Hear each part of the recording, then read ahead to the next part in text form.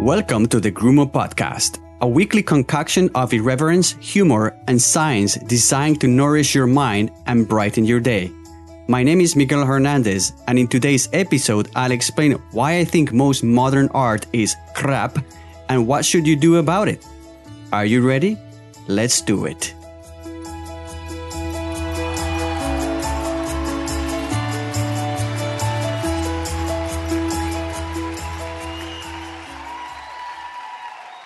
I think I finally figured it out. After 40 years meandering over the crust of this magma ball, some things start to make sense. Maybe that's one of the few advantages of growing older. Our ability to appreciate what we experience at a deeper level, to gain greater resolution. A few years ago, my wife and I did a 3-month trip around Spain. We visited several museums, including El Prado, Reina Sofia, and of course, the Guggenheim Museum in Bilbao, my natal city. I noticed most museums had a section dedicated to modern art. I don't really understand modern art. What I do understand is what I feel when I experience it. With most modern art, I felt an acute visceral reaction. Anger. Growing up, I was a very emotional kid. Rainy days would make me depressed. I couldn't handle losing. I took everything personally. A few times, my mom found me stuck inside a garbage bin.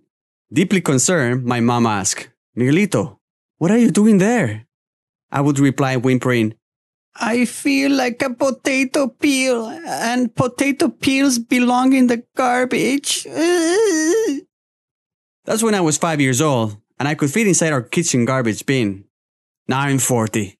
That's many years developing an emotional shield that allows me to handle life like a somewhat well-adjusted citizen. You could say that today I am more in control of my emotions, but of course, they're still there. It's just a lot harder to get to them. The occasional sappy movie or lately listening to the backstory of some of the participants in American Ninja Warrior will trigger an uncontrollable flood of tears for about 12.7 seconds. But modern art? How can it pierce through this impregnable 40-year-old shield? Because I finally understood that art cannot be analyzed. Art cannot be measured. Art cannot be explained. Art can only be felt. The greater the art, the more powerful emotions will evoke. Unfortunately, this also applies to shitty art. Of course, not all modern art is crap, but a lot is.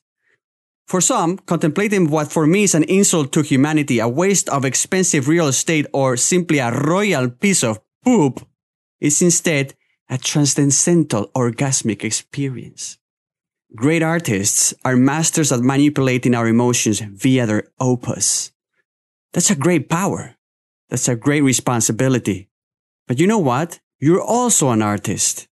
There can be art in everything we do, be it our work, music, design, coding, sports, science, lovemaking, or even how we tie our shoes. And because in one way or another, we are all artists, that means we're all responsible to create art that evokes beautiful emotions. So go out there and make good art. It will be hard. It will consume your entire life. But the universe will love you for it. And me too. Well, that's all for today. If you enjoyed this episode, please subscribe to it, rate it, and share it with your friends. To listen to previous episodes, just visit grumo.com. That is GRUMO.com.